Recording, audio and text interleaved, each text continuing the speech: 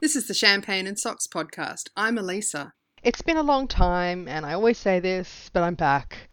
One of the things that put me off recording was my gorgeous toddler broke my microphone, and I was procrastinating on fixing that problem. But thanks to the Patreon supporters of my other podcast, Galactic Suburbia, I have a brand new set of hardware, and now I can record this podcast. The other reason is my life's really busy and I've found it really hard to find the time to do this podcast. But more on that at the end of the show. I wanted to tell you a little bit about this really fantastic little thing I found at Tesla, which I always get their catalogue, and I try not to look at it all the time because I can't buy things all the time, but I do like it when they have a little end of season sale.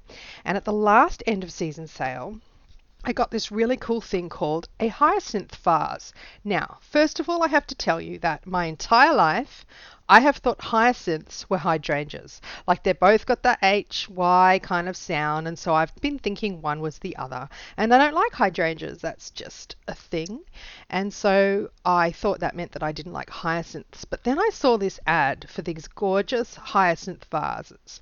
So let me tell you what it is. So it came in a lovely cardboard tube, and in it I got a tiny vase, maybe it's about 10 centimeters high, glass vase, and one hyacinth bulb. And the instructions were so cool. I kind of love this kind of thing. I'm not sure why I didn't do botany beyond first year uni. But anyway, basically what you do is you fill the vase with water just to underneath the bulb. You put it back in this tube and then you put it in a cupboard and forget about it for 2 months. Hello, how great is that kind of gardening? And then every now and then I've checked on it because basically it needs to be in a cool shed or cupboard at approximately 9 degrees Celsius. And it takes about 2.5 months for the bottom of the vase to fill with roots and for the flower spike to be 5 centimeters tall. Well, I wouldn't say it's full of roots yet. I've got maybe 24 small roots towards the bottom of the glass vase and lots more roots still sprouting and no sign of the flower spike. So that's going to go back into the cupboard after I've been looking at it. All you have to do is ensure the water level stays just below the bulb's base, and then you gradually move the bulb into lighter conditions at 3 to 4 days at a time until it's ready to be in normal household conditions where you get to enjoy this really pretty bulb. From memory, they came in white, pink, and I want to say purple or blue. And I grabbed the hot pink one, but I also grabbed at the same time some more hyacinth bulbs because I realized the whole hyacinth hydrangea dichotomy, and I've got those in a pot outside waiting to sprout. No signs yet, but the weather's been really, really weird here, so fair enough, bulbs. So that was just a really fun experiment. Not super fun for a toddler because their attention span is way less than 2.5 months, but I've really been enjoying it. That is my quick gardening update. And now I'm going to talk to you about some other stuff. I have to say I've been really under the weather for a while. I was actually thinking about it and I don't think I've felt great, for whatever definition you want of that word, since before I had my first baby. So before I was pregnant with her. And so she's about 3.5 now. That's a really long time. And when you're unwell for that long, you don't really realize the decline. If every day is just slightly less good than the day before, then, how can you really tell?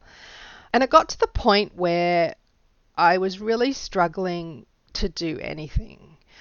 It got to the point where I had to sit down after 15 minutes of exertion, where exertion could be getting up and changing baby's nappies or doing the dishes or even taking a shower. It just got really, really bad. And so doing things like the podcast, which whilst I only talk for a short amount of time, I actually edit quite a lot because it's much harder to do a solo podcasting exercise than it is when I'm doing it on Galactic Suburbia where there are 3 of us. It's a lot easier to have the energy and people coming in and out and talking and stuff.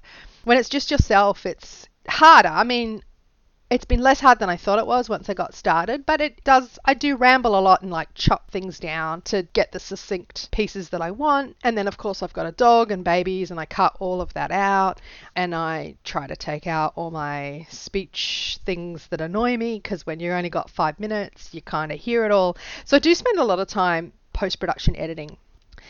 And so that then became like a massive hurdle for continuing to record, which is a shame because even though I have a exclusive audience, I really feel like you enjoy what I do. That makes it fun to hear about other people telling me about the crafts that they've done or picking something up because I've talked about it or whatever. So I decided that I would start a Patreon. If you don't know what a Patreon is, it's a way of crowdfunding that doesn't have specific necessarily levels where if you back at a certain level, you definitely get a certain thing. You might be backing to just have the production of the thing that you already listen to for free, and other people still get the product even if they don't back you. So it's obviously completely optional. It's just a way of putting a tip in somebody's hat.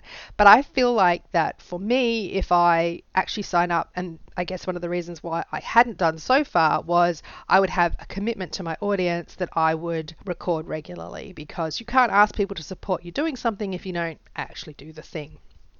So I've got a bunch of levels, and the primary aim for me is to commit to a particular schedule of production, and then at higher supporters levels I will commit to more frequent production, and then also like a bigger, more structured podcast. I've got some ideas about how I might do that, planning out episodes, maybe recording them in bits and pieces and pulling them together. And I really like the way that my all-time favorite, the very first podcast I ever fell in love with was called Cast On by Brenda Danes. She doesn't do it anymore, but I still have her in my iTunes in the hopes that a random episode may drop.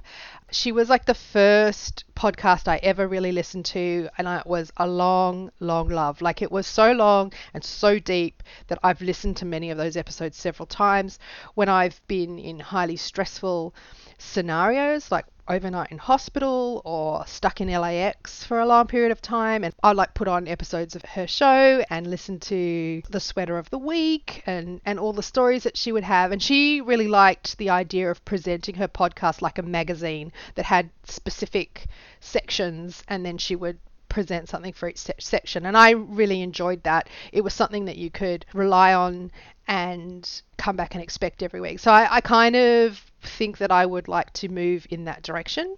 With a lot of supporters and money coming in, it would kind of really justify my time to do that, because now I've become a point in my life where time is an important resource to me.